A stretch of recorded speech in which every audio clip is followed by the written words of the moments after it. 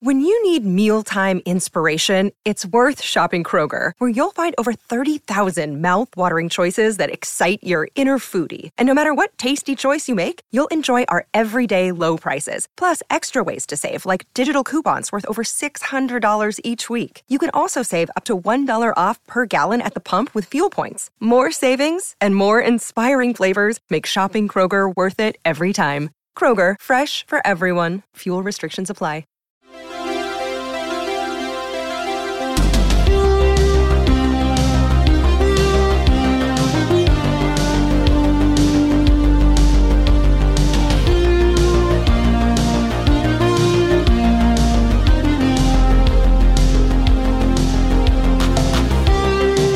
Welcome to Hot D, the officially unofficial podcast for House of the Dragon on HBO. I'm Jim. I'm Aaron. And today we're talking Season 1, Episode 6, The Princess and the Queen. Aaron, which side are you on? The princess or the queen? I guess right now I'm on the Team Princess. She seems the least objectionable. But like I also understand where Alicent's coming from. Like, I think she's having a rational reaction to her life events thus far. It's just, boy, her and Sir Criston Cole are just the worst sort of, you know, festering open sores of resentment and wounded pride. And then in Alicent's case, a very real sense that these fucking Targaryens are going to kill them all. But yeah, what about you? Are you on to Princess or the Queen side here?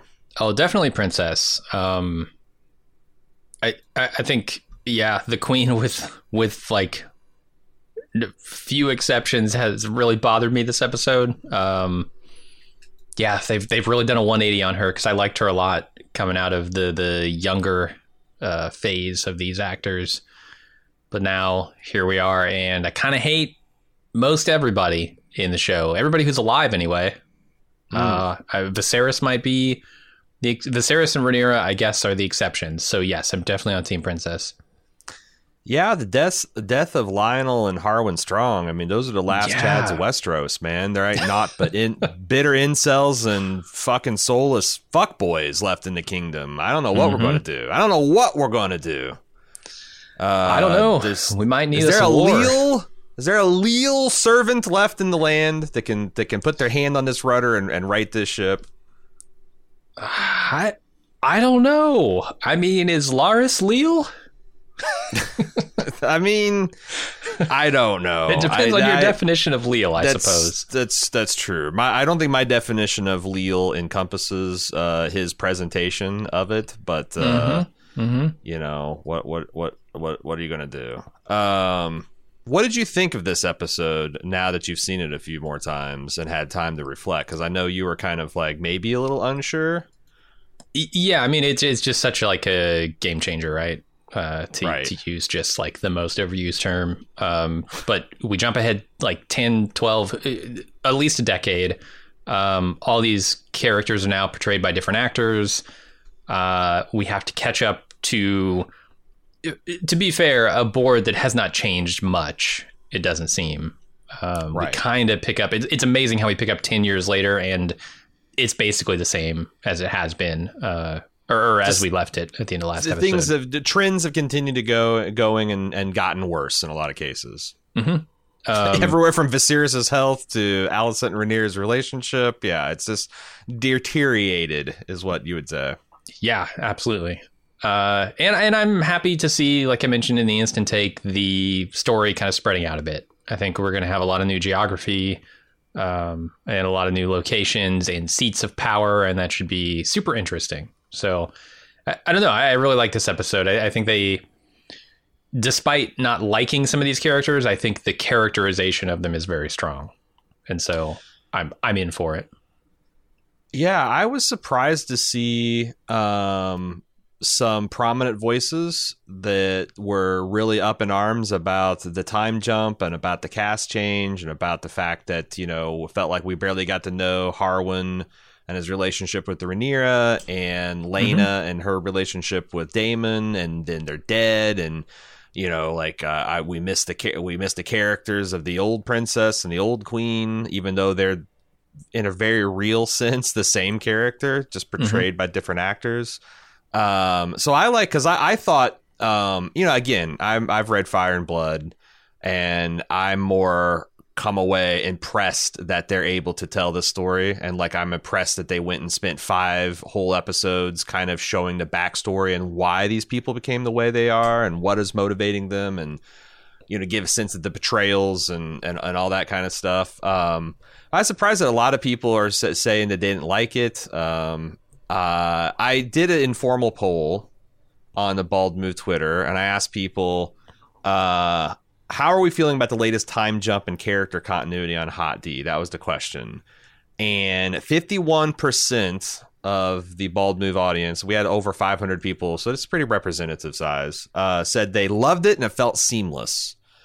43% says it's okay, but they miss the old cast. And just 5% said that, boo, I feel lost.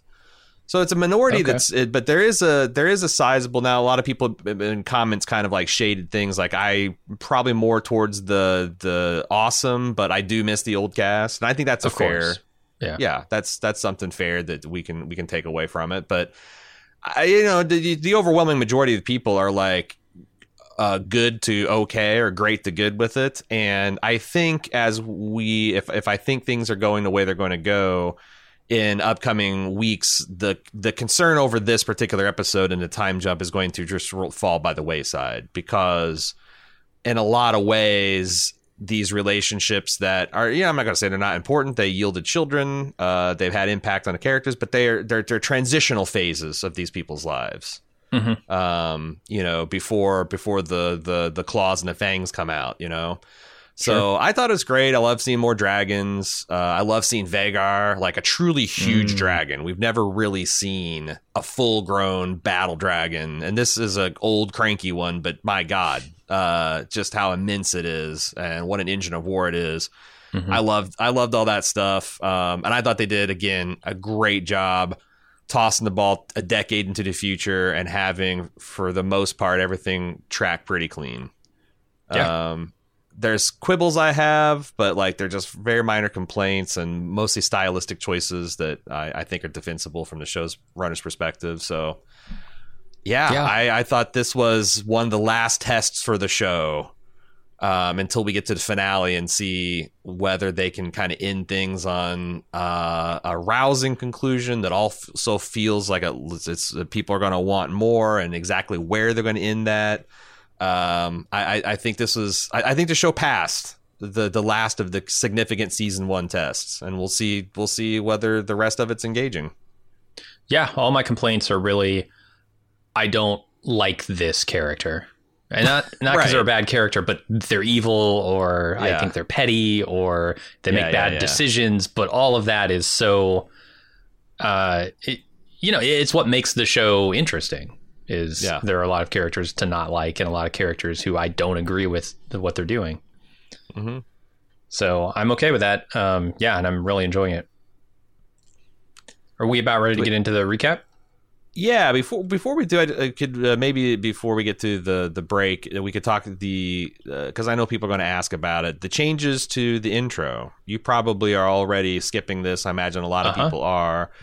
But as I predicted, they're using this as a scoreboard of sorts to kind of like keep track of the family tree as it continues. The big changes this week are Rhaenyra is getting some paths of blood from her sigil at this point, and Daemon is now on the board. His sigil is his goofy looking Dragon Knight helmet with the wings, and it's issuing forth its own rivers of Targaryen blood.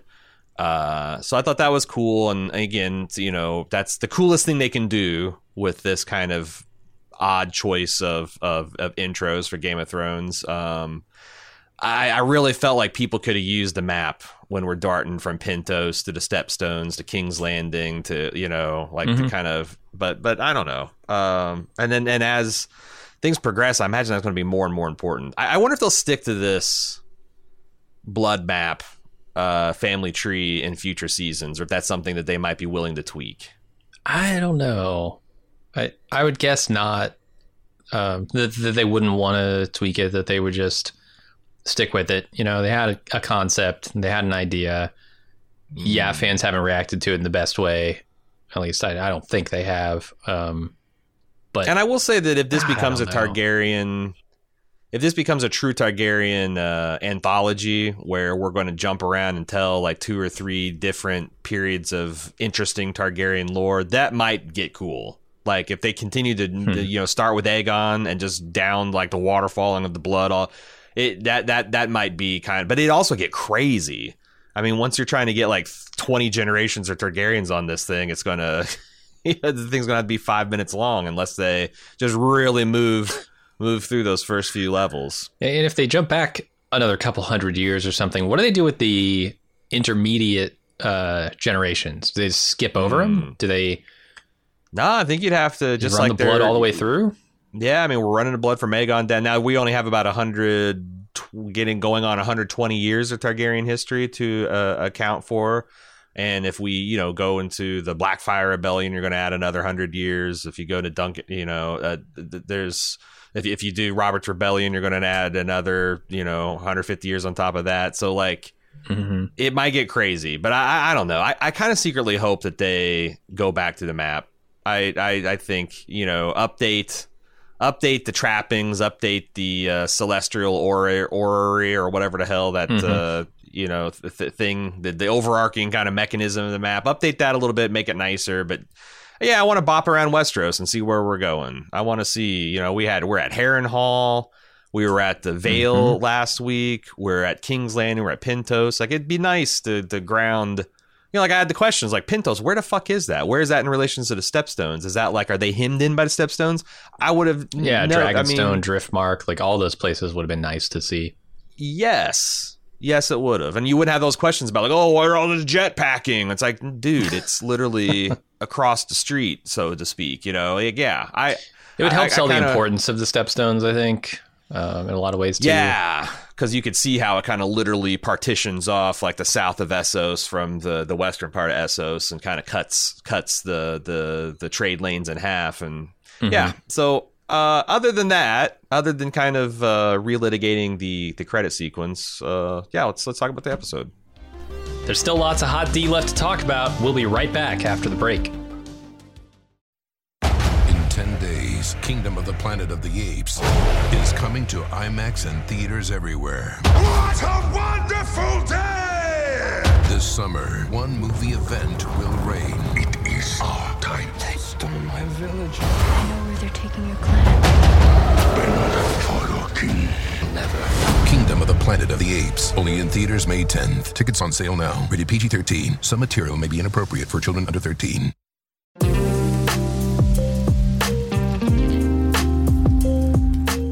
We try to make it super easy to support Making Podcasts at Bald Move. Just join the club. But some people aren't the joining type, or maybe they're already in the club but want to add a little bit of gratuity for an especially great season of coverage, or for a podcast that really spoke to them, or gave them that bit of support in a tough time. For these, and for whatever other reason you might have, our tip jar is always open. Head over to support.baldmove.com and click the donate option to say, hey, keep doing what you're doing. We appreciate it. Once again, check out support.baldmove.com for all the great ways to help me and Jim keep making the podcast you love.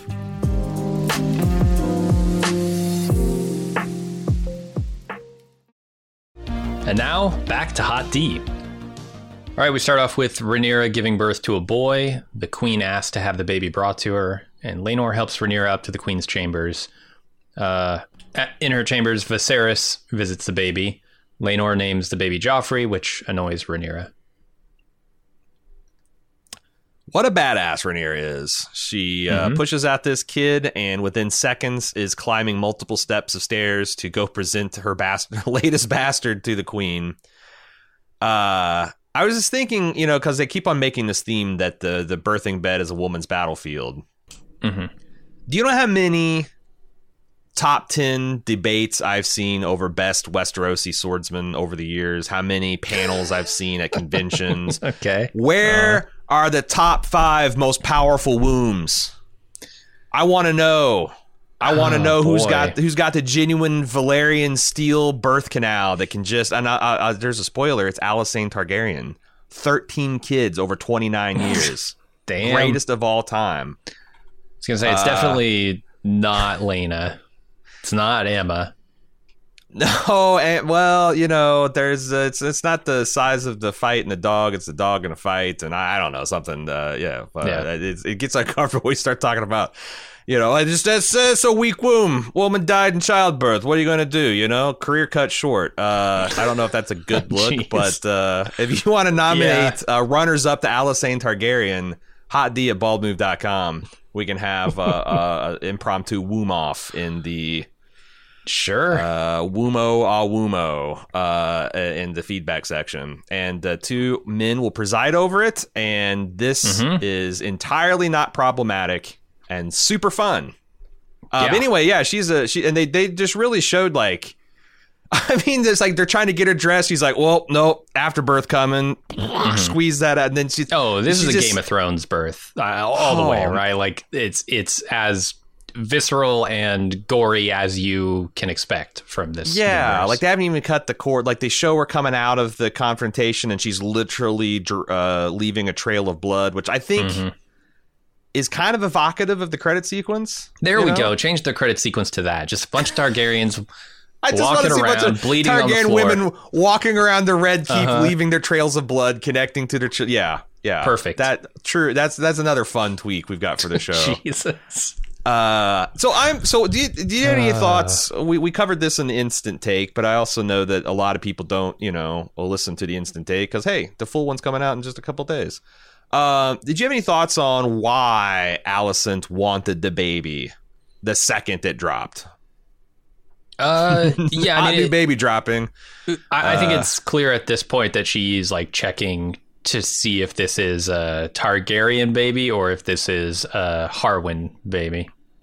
I noticed that she had summoned the king to her chamber so he would arrive approximately the same time the baby does. And I'm almost certain that she just wanted to be like, see, brown hair. Because that's the first thing she did. She pulled back that kid's cap and like, fucking brown hair. Yeah. Fucking brown hair. I knew it. I don't think there was any physical threat here. Because like I said in the instant take, she's already got 2 kids. There was no foul play with them. So I don't think the queen is going to drop this one. But after multiple watches, I don't think it was a physical threat. I think it's like later on when Laenor says, wait, we're leaving. I thought we want to keep Alicent from pouring honeyed words into your father's ear. I think what she didn't want to happen was the baby to be presented. And she goes on her, look at his bastard tirade to Viserys. She wanted to be there so that it would head all that off. And it kind of did. Alicent got in the little dig about keep trying, Sir Laenor. Eventually one will look like you. Yeah, all out on this war. I mean, if you wanted to like put a stamp on where Alicent is at this point, yeah, she's still looking for the way to undermine Rhaenyra. And point of fact, you look good. Look, these are Harwin's kids. I'm not gonna front. But point of fact, to Viserys's favor, some geneticist on r/House of the Dragon drew out the Punnett squares, putting in Oros Baratheon in the family tree that leads to Rhaenyra, and putting in, I forget who the black-haired, brown-haired person was on Corlys' side. And if you do the 3 or 4 generations in the Punnett squares, like it's entirely plausible, if not probable, that they could have 3 brown-haired children in a row. Just the way the recessive and dominant alleles work in those situations. So someone did the Punnett squares, and it's not unheard of. Although I will say these kids look a lot like Harwin. I mean, they got the same like kind of olive skin coloration, the hairstyle. They're very, very strong looking children. Is it possible that the oldest of these children is Sir Criston Coles? Does that time work out? I don't know. I don't know. I honestly don't know. It depends on how fast that marriage happened. Right.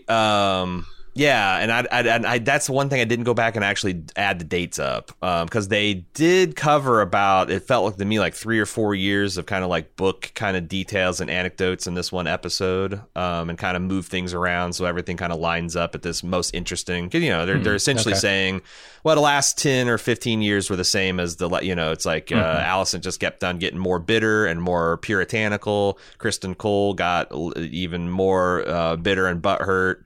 And Rhaenyra was against this backdrop, just still trying to YOLO like her uncle. Like, I'm just going to fuck who I want. That was the deal. I got the marriage. I got the heirs. And not...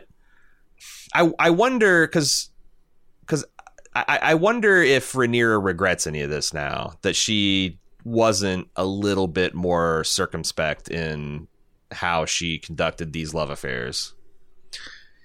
Yeah, I mean, she's definitely tipping her hand. Having 3 brown-haired children, I think, is kind of eyebrow-raising, regardless of how many times you want to look at the Punnett squares. Yeah, especially since there's no geneticist in Westeros as of yet. yeah, everybody can look at that. As Lionel says later, people have eyes, boy. Yeah, so I don't know if she regrets it necessarily, but I think she realizes it was a mistake. Especially since it seems like everything's kind of breaking loose. Like, I don't know how careful they were before, but like here, Harwin is not super careful about... He's not exactly Jaime-esque in his ability to shut off his fatherly feelings towards his bastard children. You've got... You've got Laenor finally getting around to nominating his boyfriend as the kid. So it's like, it feels like as Rhaenyra is kind of awaking to the threat, everyone around her is like getting very sloppy, and it's causing her to have a lot of stress. I thought that was an interesting detail. Naming this kid Joffrey, it's funny. You know, you definitely can't name the firstborn Joffrey. I think you probably need a backup heir that's not named Joffrey, but number 3, I can name that one Joffrey. Come on. Yeah, and I think that's exactly the mental calculus that he put into it. But it's just everything's kind of like stacking up, you know. I wonder about Viserys, because Viserys is genuinely overjoyed at the healthy birth of another son. He thinks it's just like he's just got the one arm, he's cradling it, and he's like, "Oh, you're going to be strong. You're going to be a fierce knight. Oh, yes." And he just clearly dotes over these children, and like it was painful to watch throughout the episode his hopes of, you know, everybody, we're one house, we're one family, and we're going to get together. And even if the mothers are kind of at odds, like, I've got this strategy to get these boys, you know, together and be fast friends. And it just all goes to shit. And by the end of the episode, he's weeping over his dead wife's ring and wondering, you know, Aemma, where did it all go wrong? Yeah, poor Viserys. Yeah, I mean, he's still alive, which is sort of surprising for another 10 years here. He's looking awful, though. I mean, as you pointed out in the instant take, he's lost his entire left arm. He can't walk very fast or very far. He has to be coddled quite a bit. So, yeah, his face I don't know how much got, longer like, he's going to last. His face is aged 30, 40 years and 10. His teeth are kind of like gone rotten, and his hair's falling out. It's not a good look. No. Speaking of changing looks, many people pointed out that you know, now we see the king's bedchambers. Alicent has gotten rid of all those erotic tapestries and paintings and mosaics, and now they're all tasteful tile patterns. Travesty. She's really got the faith of the Seven. She's really into chastity and purity and uprightness and moral rectitude now. That's what she's clinging to. Sure, why not? And I mentioned it also in Instant Cast. I thought it was good growth from Rhaenyra. That, like, I feel like Rhaenyra 10 years ago in this circumstance would have bitten the head off of any lord that had the thoughtlessness to congratulate her in this state. But you know, she's got the Lord Caswell here, who's a minor lord in the Reach, and he's offering congratulations and service, and she, I think, as gracefully as she can in the condition she's in, accepts it and is not a complete dick to him. So I think that's a little bit of growth in leadership here. The other bit of information we get catching us up is that Criston is still alive and he is serving as Alicent's Kingsguard. And the look exchange between him and Laenor, like I said I was going to watch, and it's like, yeah, there's very definitely, hey, I killed your boyfriend. Yeah, I haven't forgot, fucker. Bad blood between in this household. And you stole my girlfriend. That thing too. That's, well, yeah. I don't know if there's any of that, because I don't think he thinks he's put a finger on his girlfriend, but. Well, he's got that beef. He's got that beef with Harwin, and boy, what a lot of beef. Stole the relationship part of it for sure. True. Criston desperately wanted that and didn't get it because of. And I guess also, I guess he might blame, like, not that he had sex with her necessarily, but more of like, if it weren't for you, we could have had our little dalliance. I don't know. Yeah, I think so. I don't know if that's enough. Like, I don't know if that would ever be enough for Sir Criston. I think that he wanted to make this dishonorable thing he did honorable by essentially marrying the girl, and that just wasn't ever going to fly. What an idiot! What an idiot! There is a hilarious line in this. We talked about how this show doesn't have much comedy, but Rhaenyra saying, "I think I called the midwife a cunt," is pretty freaking funny. Yeah. When Viserys asked her if I hope it wasn't too difficult to labor. Like, yeah. I like both the fact that she called her that and the fact that she can't quite remember as well. It's like, there's actually a lot of fun, I think, sneaky funny lines. Like, Daemon's got a good burn about Sir Laenor. Alicent gets her licks in here. I thought Alicent's hesitation before she calls Rhaenyra's children plain-faced sons, because she clearly wants to say something extremely unkind and probably obscene, but she's basked in the light of the Seven, and that's unbecoming. The mother and the father wouldn't want her saying that kind of stuff, Jim. So, yeah, Criston will say it for her. All right, Harwin holds his new son Joffrey for the first time. And we see that he and Rhaenyra already have 2 other children together, though the children don't know that he's their father. At least they're not certain of it. But by the end of the episode, there'll be some suspicions before the episode's over. These boys joining Joffrey is her eldest, Jacaerys, who they will be frequently called Jace, and Lucerys, who will be called Luke.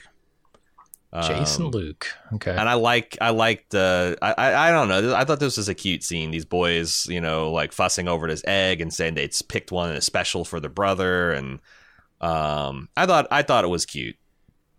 And Laenor playing his part and ushering the kids so that, the baby mama and the baby daddy can spend some time together. And, him giving the kind of look to Harwin of like, yeah, this is all cool. This is a successful, bearded relationship, as you could probably, other than the unfortunate Punnett Square part of it. It's about this most successfully and happily and contented bearded relationship you could hope for in Westeros. All right, let's head over to the Dragon Pit, where Jacaerys learns how to train his baby dragon. Then the dragonless Aemond is given a surprise by his brother and nephews. What is their relationship? The kids. So it's the grandchildren of Alicent. So they would be half nephews. The grandchildren of Alicent. Well, the grandchildren of Viserys and by marriage Alicent. What? Right? Because Rhaenyra is the daughter. Right? Because she's now her mother. Right. Yes. So they're. Step uncles, are they? I don't honestly I don't fucking know. Once removed, yeah, sure. I don't know the terms. Cousin, half brothers. I'm not. No, they're not half brothers. They would be half cousins, half uncles. Half uncles sounds right. Yeah, there's some like uncle nephew ish relationship going on when the family tree has as few branches as the Targaryens did, it gets weird. Yeah. Anyway, it turns out to be a pig dressed up like a dragon, and then afterward Aemond ventures into the area beneath the dragon pit where he encounters a dragon and runs. Oh. because it's terrifying. This is kind of a cool scene. Jace is being bonded to his dragon, and like he's excited and he's confident, but still when like Vermax, his dragon, kind of gets feisty, it's still scary, and the Dragon Master's there to like make sure he doesn't retreat, show weakness in front of the dragon. And I like the detail of like the oldest Dragon Master is just all fucked up. He's got like rips and tears and burn marks on his face because this is a dangerous profession, man. Mm-hmm. And they established the Aegon, the eldest of the boys of Viserys, and Alicent is already got a dragon, Sunfire, which we haven't seen. I'm excited to see it though, because according to Archmaester Gildan, in the Fire and Blood book, it's the most beautiful dragon the world has ever known, and it breathes golden fire. I don't think we've ever seen, other than the zombie ice dragon version, anything any other than just like conventional fire breathing. But like canonically, like Balerion breathed black fire, black flames. That's would be wild to see. And this guy breathes golden flames. I'm kind of curious to see what's the most beautiful dragon in Westeros look like. Mm-hmm. Yeah, that'll be cool. I thought this was another very funny scene. Like, this joke is mean, but it is funny. Especially the nickname that they give this, the Pink Dread. The Pink Dread. Yeah. Yeah, I thought it was fun. It was also cool that like there doesn't seem to be any inherent animosity between the two factions of children here. That they're like mutually playing a prank on Aemond, who's kind of a little bit more of an introvert compared to the others, and is a little bit more maybe more mature, and thus picked on. But there's not like, hey, we're beating up on the strong bastards versus the trueborn. It seems at this point they more or less get along. There's more fighting within the groups than there is without the groups. Yeah, I think this is part of, the theory of House of the Dragon here about like what the parents are putting on the children, right? Because left to their own devices, they'd probably be friends. But they're going to have all this baggage thrust upon them. Like, Alicent's doing her damnedest here to say, don't be friends with these kids because they're going to eventually be your enemies. Well, why? Right. You don't have to be. That's coming from the parents. No, it's sad. The other thing is, I'll probably be talking about this in the Maester's Corner. There is an interesting possible connection between this mysterious dragon we see at deep in the dragon pits that Aemond goes to visit, and the main Game of Thrones era, which I'm going to tease now and talk about on Thursday. But it's a lot of people are saying that this is probably going to turn out to be the dragon Dreamfire. To give maybe some book readers and some lore people some insight on where I'm going with that. But yeah, we'll be talking about that on Thursday in the Maester's Corner. Sounds good. All right, let's go over to Aemond running back to his mother to report what the kids did to him. Alicent then runs to Viserys to tell on his grandchildren and ends up bringing up the fact that Rhaenyra's kids look nothing like her. Viserys dismisses it with a dubious anecdote and tells her never to speak of it again. And afterwards, she vents to Criston. Yeah. Helena is looking at this centipede or millipede, and she is saying a bunch of stuff about it. And there is some, we've introduced, there's been a lot of Targaryen dreamers and people that have prophetic gifts. And people are wondering if there's a lot to talk about. Probably, again, we'll get to this in the lore part of the next podcast. But some people are wondering if this is, a far-reaching prophecy, because she says the last ring has no legs, if that's a veiled hint towards Bran the Broken.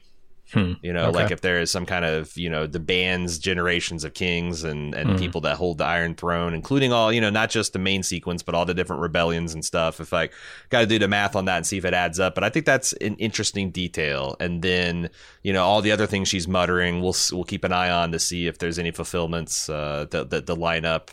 Because it seems like they're definitely going somewhere with this Targaryen mysticism. Mm-hmm. I'm looking at this scene with Alicent and Viserys, and I'm trying to figure out how much Viserys realizes Alicent's goals.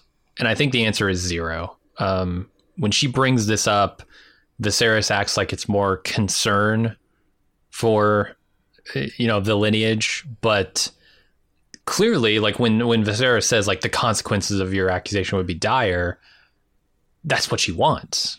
It's exactly what she wants, is dire consequences for Rhaenyra and her children. So, but I don't think Viserys realizes that at all. No, I think he is dismissive of Alicent. He is, thinks that this is just a woman overacting over nothing and causing problems for nothing. But he's also vexed because he clearly has a hard time saying no to her. She has continued to wrap him around her little finger to the point that she can be insolent and dismissive, insulting back to him. And all he can do is like, oh, my queen, no, don't, he's powerless. Yeah, I was looking on second watch through this to see what I thought might happen if Rhaenyra hadn't been here for 10 years. If, the pouring of honey into Viserys' ear by Alicent would have had any real effect. And I come away with, I don't know, because I think Viserys is fairly strong-willed sometimes. And other times he's like just willing to listen to whatever anybody around him says. So like, but would he be strong enough to withstand the years-long onslaught of the queen just steadily, not just the honey, but the vinegar too? Here's the one thing I wish we had seen in this episode is sort of Rhaenyra's defense of this. Rhaenyra whispering back, because Alicent gets all the opportunities to whisper, as far as I can tell. But Rhaenyra, I know she does in the small council meeting, put up a little bit of a fight. She attacks her with substance. Yeah. Well, and I want to see the private moments is really what it comes down to, because I feel like that's where you do most of your swaying. But what is so? Let me ask you this: what would be that attack? Because I think the thing that I understand about Alicent is she has put herself above reproach. I mean, you could talk about old history, like, well, you took in Sir Criston Cole and he beat the fuck out of this dude for no good reason, and she could come back with like, well, the mother's merciful. But like, she is living like not all of her children are manifestly Viserys' children. Sure, they are Targaryen with a capital T. Even though they should be less Valyrian than Rhaenyra and Laenor's kids. And it's pretty easy to prove to yourself that you've been sleeping with your bride. Yeah. Right. I don't know what she says that would like affect that. What whisper could she say about Alicent? She doesn't like the Targaryen. She doesn't like the dragon porn stuff. Most of the stuff that she could say are not things that would work. They might appeal to someone like Daemon. Like she could talk shit in a way that might appeal to people like Daemon. But like for the people of the realm who are all largely Faith of the Seven adjacent, like the Targaryens are just weird, man, and they're not kind of natively on their side. Yeah, no, totally. You might be able to make unfavorable comparisons to Aemma. I think that would work pretty well with Viserys. He seems to be holding a candle. Oh, for you're her. saying actually direct to the king. I thought you were talking a whisper as you're talking about the way the court would whisper about Rhaenyra's children. No. I want to see the honey she's pouring in his other ear. Is what I'm getting at here. That she couldn't do from Dragonstone. I will say that you can maybe attack Alicent's kids and just how like, okay, well, her mother is so righteous. Why is Aegon jerking it out the 7-story window of the Red Keep? Sure. Yeah. Why are the small folk getting dragon seed all over them at noon? But like I don't know, because like Viserys loves his grandkids. I don't know, talking shit about him would help. Totally. Yeah, that's what I mean. I just want to see like the defense she's been mounting, other than small council stuff, because everybody does that in the small council. And also, like, the other thing I thought they did really good in the time jump is when Laenor is like escorting her from the birthing chamber to the Queen's chamber. He's saying like, I thought we were past this. Like, there's been periods of them coming up with an understanding with Alicent, and then Alicent kind of because it sounds like she pushed this, and the king said, I don't want to hear about this anymore. So she has to have another inciting event, and here another brown-haired bastard is the perfect one. So she's back on. I think you're supposed to understand that she's never stopped privately, but publicly she's back on her bullshit. Yeah, in a big way. Yeah, and I look at. I guess let's go over to that scene where Alicent catches Aegon in a very compromising position, like you said, jerking it out the keep window there.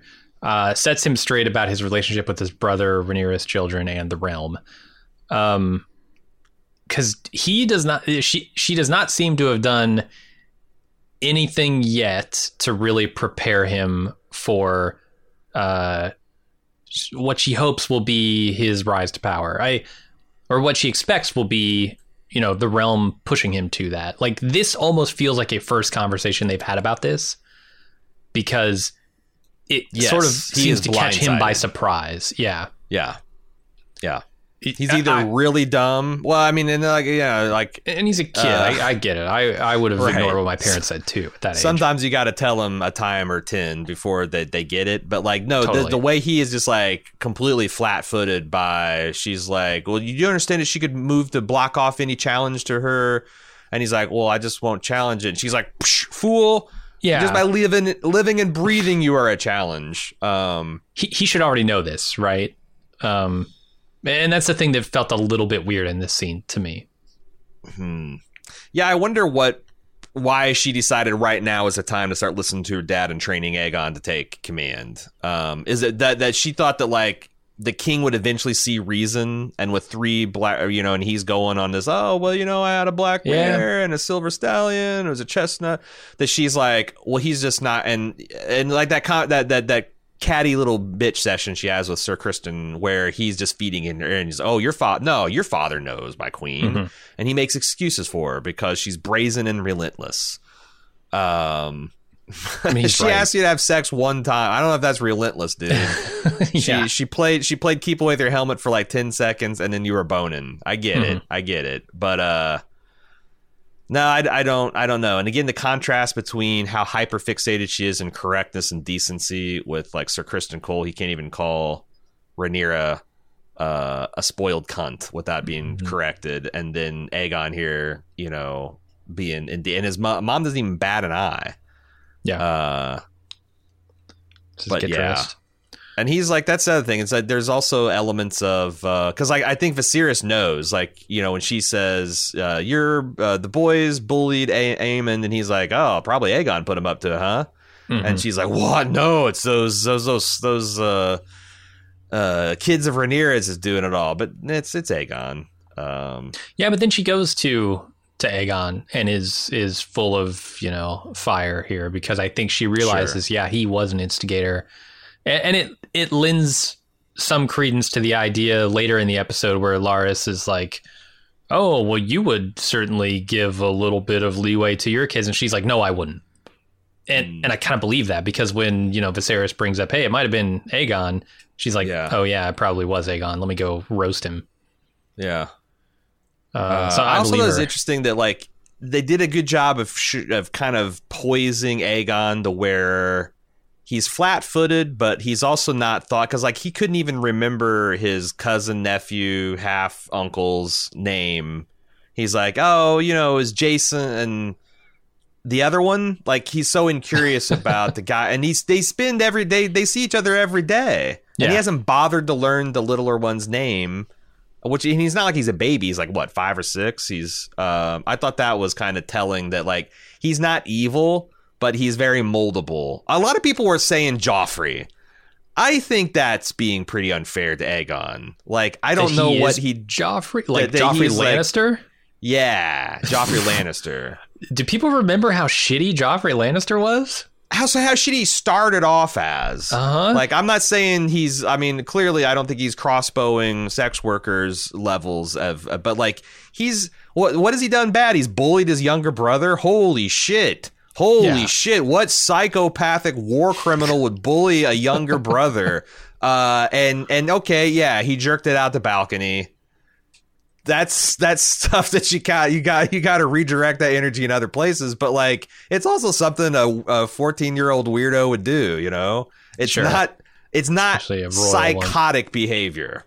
No. Whereas Joffrey was doing psychotic, was dissecting kittens alive. They talk about Joffrey in that scenario would have made what's his name, Luke, Jace. Fuck the pig. Yeah, or kill it and like wear its skin or something. Like yeah, it would have been a totally different scenario with Joffrey there. It would have been scary. It wouldn't have been like, hazing. It would have been scary and dehumanizing. Instead of every just, time like, somebody's mean to somebody, you can't just point a finger and say Joffrey. Joffrey was a true psychopath. Yes. A sociopath. All of the above path. Yes. Except for an empath. Yeah. He wasn't that. The one thing we didn't talk about here is that Viserys is still working on his gigantic model, and it has grown. It's now so big.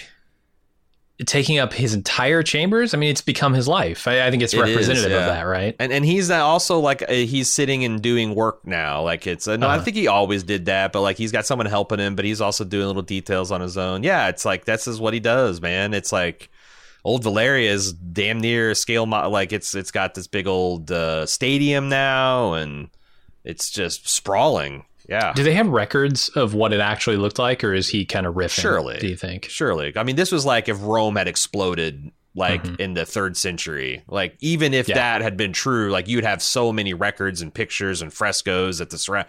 Yeah. So like all of Essos kind of still either fondly or less fondly remembers, Old Valyria. And it's funny that you bring up Rome because there is like a scale model of Rome. I forget where it is, but it's in a museum somewhere, and it's this gigantic room that's full. It has like this outer area where you can walk around it and just look at it. Is it in Rome? I don't know. I can't remember. Oh, okay. Yeah. I wonder if that's the inspiration because, it's... it could be. They often say that like you're supposed to understand Old Valyria is kind of like the Roman Empire in how it just had a stranglehold over Essos. Yeah, makes sense. Okay, let's move on to Daemon and Laena. They get to ride some dragons together, and then they attend a feast at Pentos where they're offered a castle, lands, and wealth in exchange for posting up their dragons in Pentos to defend against the Triarchy, who is apparently allied with Dorne. Laena wants to refuse, but Daemon says, we'll consider it. Yeah, this is Caraxes and Vhagar putting on an air show over in Pentos. I was excited to see Vhagar. We saw a little bit of her in the trailer, but I just love how like lumbering and huge she is. I don't know what's going on with her saddle. It looks like it's a fishnet that they have thrown over her back and fat, but that might be kind of like the Valerian. This is a more nautical kind of saddle. Yes, I think so, because if you look at Daemon's saddle, he's got a very strappy saddle. It's all a bunch of buckles and leather straps and what you think of as like an actual saddle. And hers looks like it's attached with ropes, which gives it a very nautical vibe. I like how Vhagar's wings are kind of tattered. There's some holes in it. She's got some battle damage. Looks like her skin is kind of thick and warty, and even her facial features, there's almost like a beard. Like she's just so old that she's kind of getting whiskery and stuff. I just thought it's a great design, and golly, it's going to be interesting if they ever get her to take her into combat. I like Daemon's look mom, no hands move here, really trying to impress Laena, his dragon riding skills. Like we said on the Instant Take, there is red meat for the Targaryen fireproof truthers out there. He's obviously fireproof. Obviously. He has to be. This is dragon fire. This isn't just like... This isn't like jumping through a campfire. This is dragon fire, man. It melts castles. I've seen a man in a sequin jumpsuit pilot a motorcycle through a ring of fire, and there was no Targaryen blood involved, Jim. I mean... And he was just as drunk as when I jumped through the campfire. Yeah, I don't know. I was like, I don't know. If you hold your breath, can you go? But he didn't even get singed. Nothing. It's pretty. I don't know how he got burnt by the fucking flaming arrow, but maybe they're just impervious to dragon fire. There you go. Maybe that's what it is. Any dragon-based heat, psychic connection to their dragons, and the dragon fire can't hurt them. Those candles that dragon candles. Viserys, they dragon fat, dragon tallow candles. Mm-hmm. That's why dragon Viserys earwax. was able. There you go. He's harvested and create candles. He's able to tank that damage just like Daemon tanked that fireball. Mm-hmm. There's still lots of Hot D to talk about. We'll be back right after the break.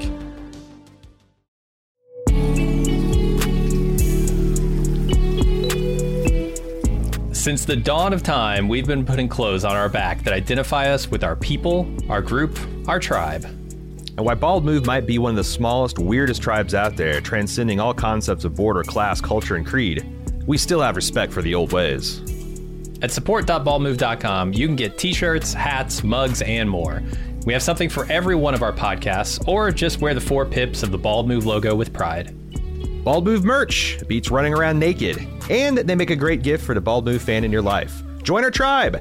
Head over to support.baldmove.com and click on merch to start shopping.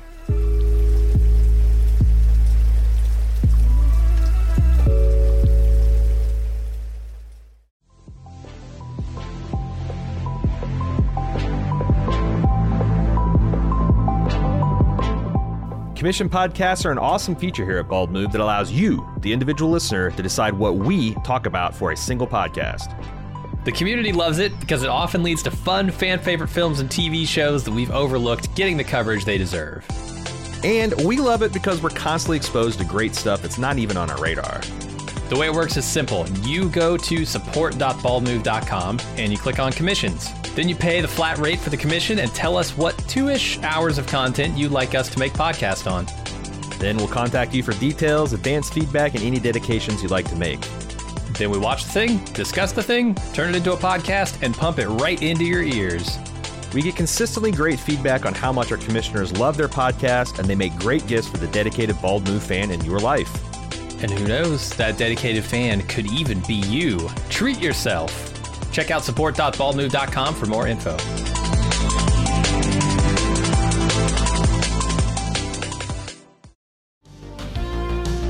And now, back to Hot D. Do you want to hear some stuff about Pentos? Not yet. I want to say how hilarious it is. Just like 2 episodes ago, I think, sure, Damon pulls this flyby stuff on a boat, and it nearly capsizes the damn boat, like a huge boat, the Queen's boat. Or the King's boat. And here he does a flyby on a couple of people and it doesn't even muss their hair, which I found to be interesting. People aren't sailing vessels with giant sails to catch wind, but no, I thought maybe it should have knocked him over too. Yeah, especially or at least hit him with a blast of a fan or something, gust of wind to really shake him around. But this is the 747 of Dragons 2 doing it, you know? Yeah. Anyway, let's talk about Pentos now. So we've seen Pentos before. Pentos is where Illyrio hosted the other Viserys Targaryen that we know, the real shitter that was the elder brother of Daenerys. And he gifted them the 3 eggs, and Khal Drogo rode up and decided if he wanted to take Dany as his broodmare. And so that's we've already been to Pentos once, and it's interesting that Pentos, this is the Prince of Pentos. This is a show only figure, Reggio Haratus. But the Prince of Pentos is this position that's picked out by the Magisters of Pentos, who are the real ruling power. And there's largely a figurehead who essentially officiates feasts and opens festivals and things like that. But hilariously, anytime Pentos suffers a setback, like a famine, or if they lose an important battle in a war, the Magisters drag the prince out and sacrifice him and be like, "Oh, look at this fucker. Almost ran us into the ground, but we're now gonna pick a new prince and things are gonna be better." So it's like they've got this permanent scapegoat. Yeah. But it's also the closest city in Essos to King's Landing. It's at the westernmost part of Essos, just across the Narrow Sea, which might explain their kind of cultural ties and why they kind of keep allying.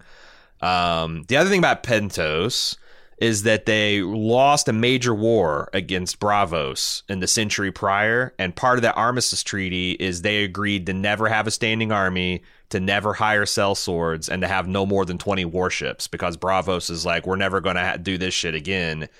So Pentos, even though it's very wealthy, it's also very vulnerable. And I felt like this was a clever way for the Magisters to send their kind of decoy guy to float this offer.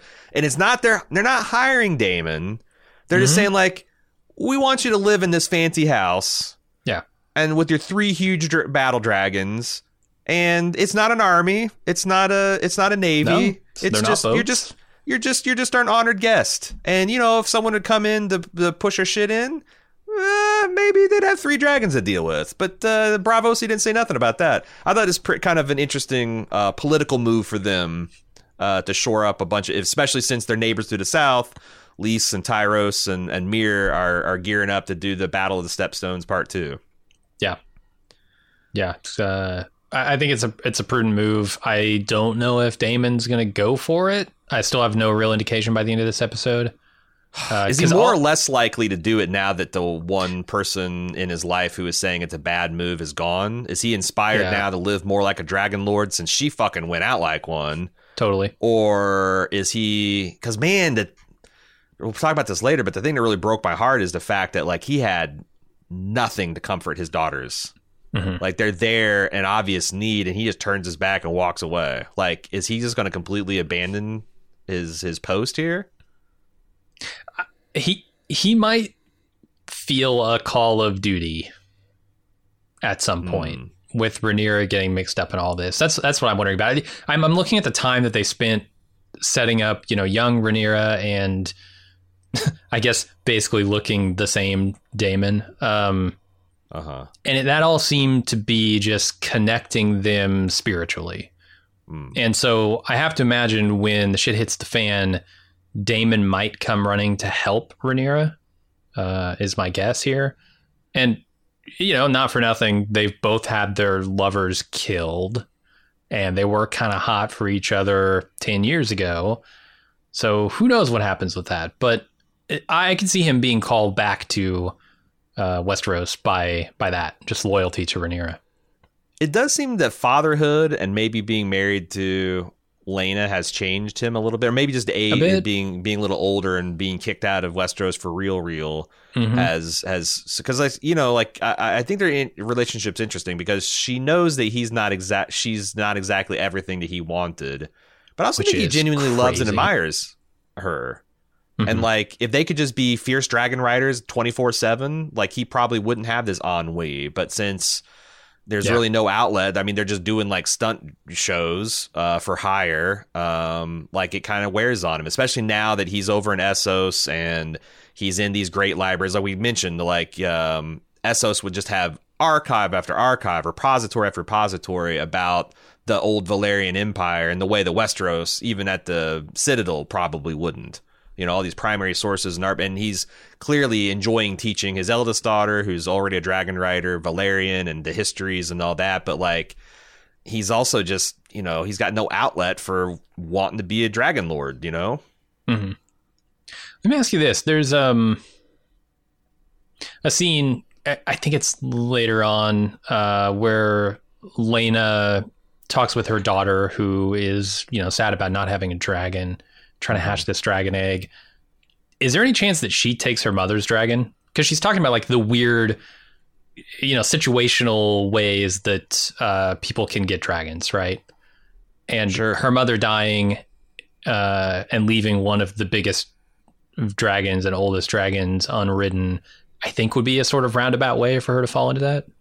I'd have to say mildly interesting and all that, but Vhagar does have a vacancy in her dragon riding slot. So, and they did, there was I guess you could see that is if you're right, you could say that's foreshadowing where her mom's like, I was a dragonless person and didn't have anything until I took an interest in Vhagar, and who knows what can happen with you. Like that could be something interesting there. I thought it was a cool, when we first met Laena, she was asking Viserys about Vhagar, and that she was kind of like whereabouts unknown, just kind of roaming the is that the same dragon?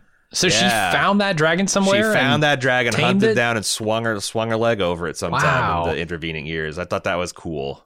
I thought that might be the case, but I wasn't certain. Huh. Yeah, she's been obsessed with the dragons and that one in particular, and she didn't have a long life, but boy, she burned pretty bright, it seems. So this is one of the dragons that's seen old Valyria? The last living being, the last living creature? It's the last. No, I think Balerian's the last one that was actually hatched in Valeria. I think Vhagar was hatched over on Dragonstone. But she is the last of the dragons that Aegon and his two sisters rode. Okay. I thought they had framed it as. Yeah, this was the personal dragon of Visenya, the more warrior-ish woman of them. Okay. Interesting. There's a couple other interesting things happening here. I found it to colored in Daemon a little bit more. I think he's flirting with the server here. He like grabs the server's arm and like whispers into his ear and then smiles at him and looks back at him as he walks away. That was weird because I had never caught a hint that Daemon might be, as changeable as the flame. Sure. Yeah. But they seem to be saying that. There was something there, and it might have been like because he's also an aficionado of wine, so maybe he was like asking like, "Hey, what am I drink?" But can I get the good stuff? You guys got any of that red wine? Yeah, I don't like this amber shit. Like he might have been, but yeah, no, I definitely thought that guy was portrayed as like cute, and the Daemon was portrayed as appreciative of it. I think so. Yeah, so we'll see. And I like the little touches they're doing with the wine here, where he winces when he takes a drink of it. Because you'll find out later, he hates the stuff. And I know I mentioned that I think he does love and admire Laena, but he also is dismissive of her, literally. Like, they had, he listened to her concerns and he kisses her on her belly and he's like, why are you still here? And that was kind of hard to square with but I think it's also kind of like probably how a Lord husband would act in that. It's like, yeah, I listened to you. I didn't belt you across the face or scream at you. Now take off. Right. We're kind of burying the lead here because it's shown that they already have 2 children together and they're about to have a third. Apparently Daemon not as impotent as everyone thought. Yeah. Situationally impotent, let's say. More of a psychological impotence than it was which I think says quite a bit about his relationship with Rhea? Yeah, Rhaena. There's Rhaena and Bella. Bela's the youngest one that's no, his old wife that he killed. Oh. Rhea, I think. Rhea, yeah. It's not that he was impotent and unable to give her a child, although that might be part of it, but I think she just hated him because he sucked. Because he did kind of suck. Could be. I have no idea how to score that. It's like it seems like he did have a persistent performance problem. I don't know if it's nerves or because of situation or whatever, but he couldn't finish with Mysera. He never could consummate with Rhea, and he couldn't go through with the act with Rhaenyra either. So there was something there, and he's overcome it. Maybe Elaine has been really patient with him. Yeah, I mean, Laena seemed kind of awesome, so. I do think Laena seems kind of awesome, yeah. Anyway, so Laena tries to convince Daemon not to stay in Pentos. This is a scene with the books, I guess. Seems like he's actually reading these books. I don't know. Could be distracting himself from the conversation and the bad wine.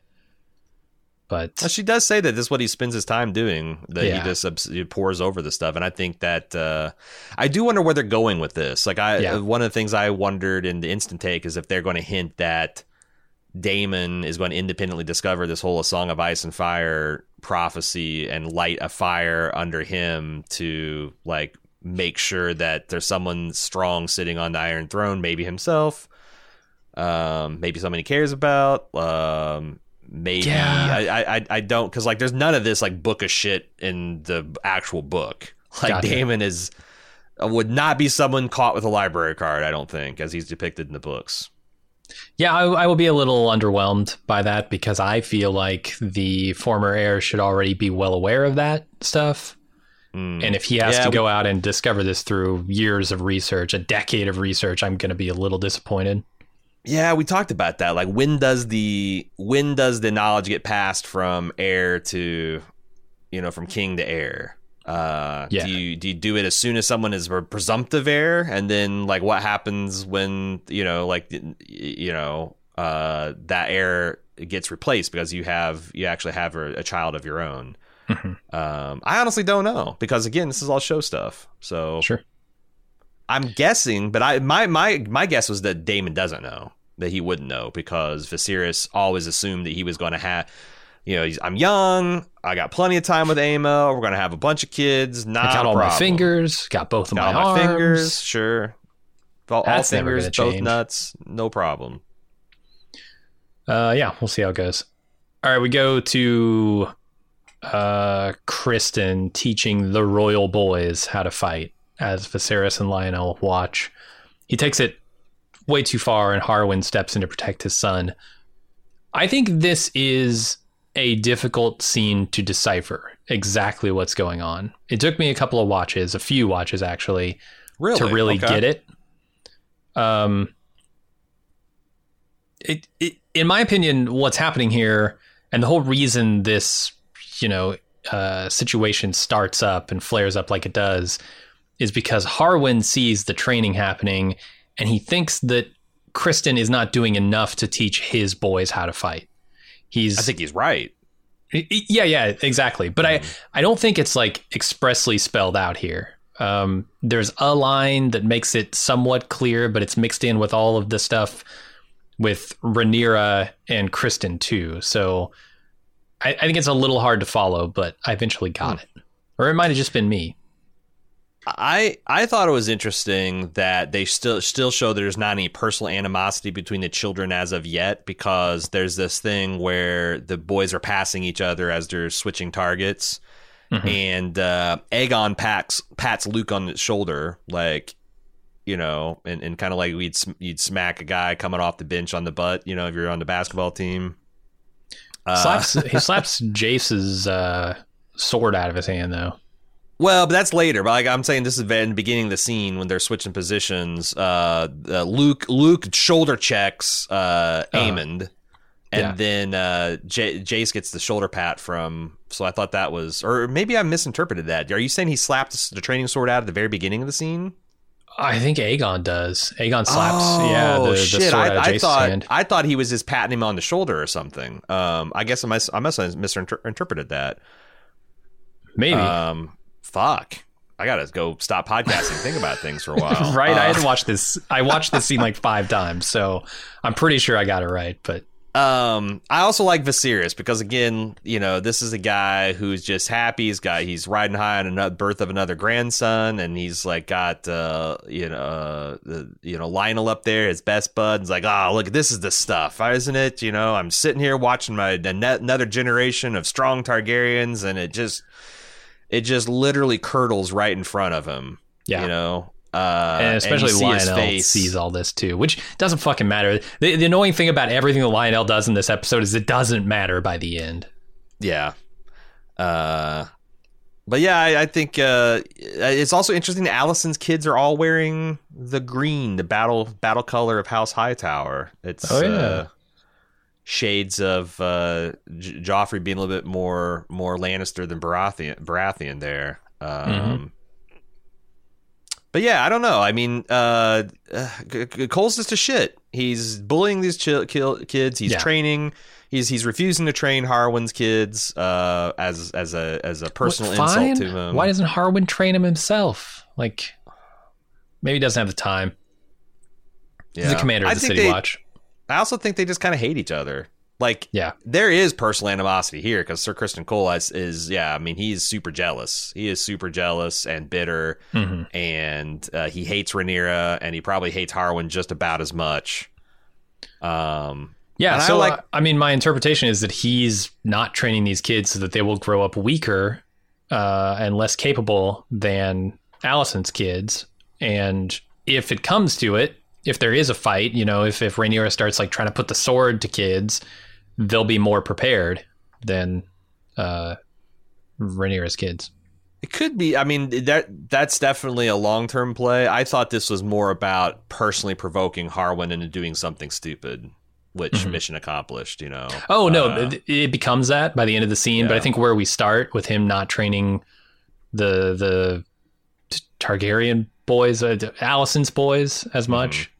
Or sorry, I do wonder doing that in front of King if he he could he wouldn't get if the king wouldn't notice, because the king's paying attention. Like when Aegon, Viserys thought that Aegon was coming a little too high and mighty when he turns on a Harwin. It's like, how dare you lay a hand on me, the prince? And Viserys like, Aegon, get the fuck out of here. This is and then another thing happened. Even then, Viserys is like, I guess that's the thing, is if I was Viserys and the queen comes at me like, he beat a member of the king.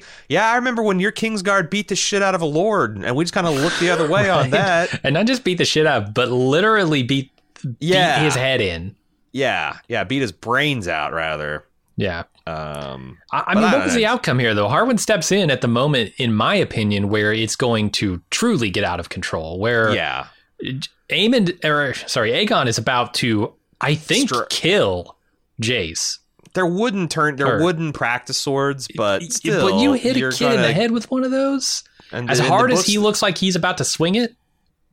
And the books are described having a lead core, so they have like a realistic weight. So like it'd be like getting hit with a blackjack, and that can be fatal. And I know, like I was kind of, I'm unabashedly a Harwin stan, and I liked him just beating the fuck out of Christian Cole. And I think he probably could take Christian in just a straight up fair fight. Oh yeah, I mean, he sucker punches him here for sure, but that's what Christian wanted. But I don't know. He beats the piss out of him on the battlefield. I don't know, because like the thing in the tournament, like I think Sir Christian Cole can beat about anyone. It's like the UFC. Anytime you're in a ring of sorts and you're fighting it, who knows what can happen. But sure. I think it's one of those things, like probably 8 out of 10 times or 4 out of 5 times Harwin would win against Sir Christian Cole. He's just so big and strong. Yeah. All right, let's go over to Rhaenyra getting word of the incident in the yard, and she sneaks out through the secret tunnels and eavesdrops on Lionel and Harwin arguing about what he did and his relationship with Rhaenyra.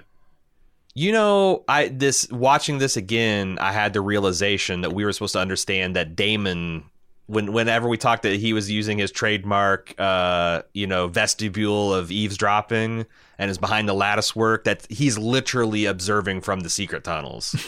Okay. Because it's exactly the face. Like, I'm like, oh, I feel stupid now. It's not like he was just standing behind some lattice work that he was at. It's like, yes, he was, but it's more complicated than that. He was literally in a secret passage. He was in the observing walls. And Daemon's in the walls. Like Dennis watching Frank eat human shit. Yeah. Yep. If you're an Always Sunny fan. Well, they wrote a few episodes of Always Sunny. It's only Turnabout's only fair play. Mm-hmm. But yeah, like Lionel again's giving the Leela service to his son. Like, you're saying this and I'm saying that, but like bottom line is people have eyes. People have eyes, boy, and the king, for whatever reason, is not accepting the truth before his eyes, and that flimsy shield alone protects you. Yeah, I thought that was great. And Rhaenyra, I think this is another scene where she realizes like how close the danger is to her. That like maybe she thought that she was getting away with something slick, and she's, Punnett Squares, and I know we know a family up north that's had 3 blah blah blah blah, but she's now, for whatever reason, after 10 years, thinking, oh shit, I should have taken a little bit this all a little bit more seriously. Yeah, 10 years and 3 brown-haired children. It's finally sinking in. The thing that surprised me, I guess, is that she's using the secret tunnels right in front of her servants. So her servants know all about these tunnels now, or these secret passages in the castle. It's been said by a lot that there is a conspicuous amount of just servant type people just all around, and they're always in the background. And people are wondering if like, I floated. The people are wondering if there is some connection to Larry Strong. Maybe, like if he's, because Masari's kind of disappeared. It seems like she was an informant to Otto only and didn't offer services to Alicent, because Alicent seems like to be entirely leaning on Larys. Yeah, so she laments like no one is on her side here. Yeah. I'm betting that Larry Strong probably knows a thing or two about these tunnels, and I'm betting he has a lot of the personal staff of King's Landing or the Red Keep on his payroll. Yeah, I think it's a tell that all of them are wearing the beetle brooch, but... Wait, what? No, I'm kidding. Oh, I was going to say, I was like, holy shit, I didn't see that, like, there's a handmaid wearing the... by the way, since you brought it up, I don't. The head off corrections.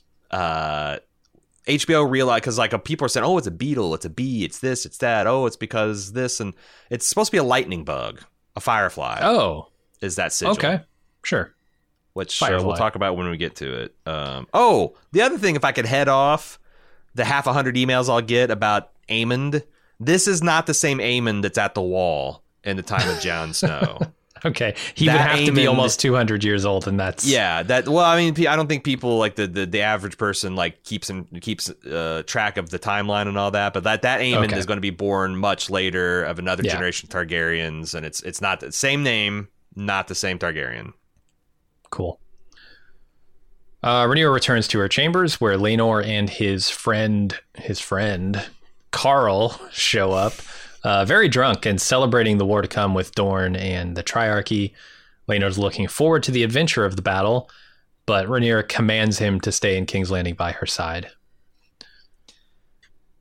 Yeah, I mean, that's the thing is like this guy I feel is having a similar thoughts as Daemon, where he's just restless. Like, I'm a knight, I'm a warrior, man. Mm-hmm. It's not just about going off and carousing with Carl. I need to, quicken my blood and feel the thrill of combat and all that. And also Rhaenyra is like, are you fucking crazy? Like, am I the only one that's gone through the secret passages and heard all the hot gossip about us going around? Because we are we are kind of infamous. I feel like a little bit of it is getting Carl out alone on a boat as well. So a little bit, more private, but I think of a scenario. I don't like Rhaenyra says he's had clearly Carl's here, but also he's had his fair share of lusty lads and the finest wines and the most expensive horses. Like but I think he's bored. I think he wants to go out there and be a warrior like he's supposed to be, and he's a good one. We saw him. It's not like Daemon single-handedly won the Battle of Stepstones. He got all the lion's share of the glory, but it was his strategy and Sea Smoke that kind of won the day. Yeah, and I think it's a couple of things are implied here. I think it's implied in Laenor's tone that they have had an argument over whether to stay or leave King's Landing for Dragonstone over the years, and of course she wanted to stay to make sure that Alicent didn't get a hold on her father too deeply. But the other thing that's implied here is sort of the unintended consequences of being the secret father, the secret non-father of these kids, right? He has to make it look like he is there for his children and his wife, his family. He can't just go off and live in Dragonstone or some other place to be away from all this drama. He's got to stick by their side. Yeah. To your point about the servants observing the passage, I thought it was interesting that Rhaenyra seems to be like, lower your tone and don't talk this way, even though they're in their inner chambers in utter privacy. And I wonder if that's because she's like, well, if I know about the tunnels and I can listen in, who else knows about them? And she just eavesdropped on a conversation where Lionel was yelling about it. So I think she understands the sound carries a bit. Exactly.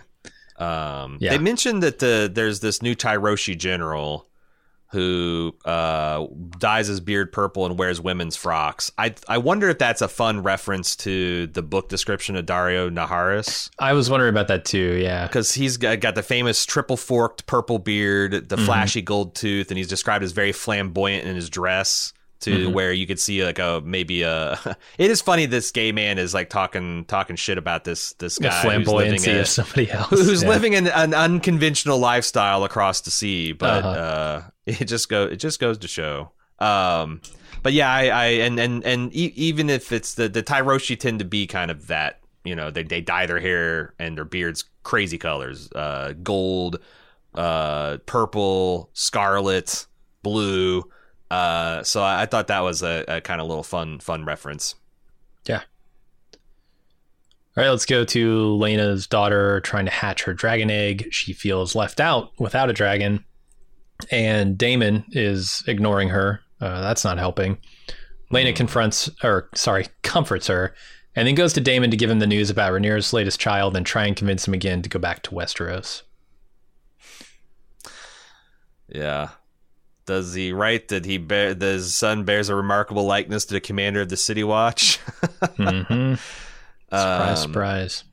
I was disappointed. I don't know why I like Daemon. He's such a shit. But I was disappointed to hear that he's only paying attention to the daughter that has a dragon. Yeah. And the other one is just left and neglected. And that's sad. It is. And it's so sad too, the way like this is the daughter trying to seek the approval of her father too, right? Right. Like, trying to hatch this dragon, holding it up desperately, hoping the fire will hatch it. That's sad. Yeah, they dropped some dragon lore on us. Apparently half of all dragon eggs don't hatch. Wow. So and apparently they don't lay that many clutches too, because like dragon eggs are still as many as we've met 8, I think, by my count. We haven't seen we've there've been referenced 8. We've seen 7 because we didn't see they name checked Aegon's dragon Sunfire, but we haven't seen him yet. The prettiest dragon in all the realm. But like you'd think with all those dragons and countless, there's even more on Dragonstone and there's more in the dragon pits. You'd think they would have a steady supply of eggs, but still in short supply. Yeah, that's why Viserys says it's a handsome gift. In this next scene here. Yeah, and he's the other thing that disappointed with Daemon is like not only is he dismissive to Lena here, but he's also kind of cruel. Every time she tries to show some genuine concern about like you're not sleeping, he's like, well, how can I with you hanging, lurking about, like put on everything on her. He's a real dick. He is, for sure. But he's fun to watch. I agree with you. He is fun. I don't necessarily like him, but I enjoy watching him. And he's not an out and out villain. He's just a real selfish prick. But she gets him. She scores a point where she's like, well, you can talk whatever shit you want, but you are not the man that I married, and you're more than this, Daemon. And I think that scores a point with him, because that's kind of the reason he is kind of like searching for some meaning to do with his life, because he sees himself as destined for greatness. And look at it, he's just playing second-rate dragon sellsword over here. Yeah, it's that second son complex. All right, over on the small council, Rhaenyra and Alicent have a disagreement over a small matter, and it blows up into a bigger disagreement about how to handle the triarchy. Rhaenyra apologizes and offers an alliance via marriage between her eldest son, Jacaerys, and Alicent's daughter, Helaena, as well as a dragon egg for Aemond. Alicent says, yeah, we'll consider it, and then afterward discusses Rhaenyra's proposal with Viserys. He is in favor, she is not. Surprise, surprise. She's got the unfortunate milk leaking situation that, like all the lords, like, oh God, we're freshly reminded a woman's on the council. Right. She's like, 7 hells or whatever it is. Right. Yeah. I thought that it's interesting that Alicent's on the table too. I wonder if she muscled her way soon, like, how long it took past the previous episode for her to muscle her way onto the council. Because it seems like, well, if Rhaenyra is going to be there, I'm going to fucking be there. Yeah. This is their battlefield now, right? Yeah. Also, we see there's been some changes as a lot of people. We still have Tyland Lannister as the Master of Ships.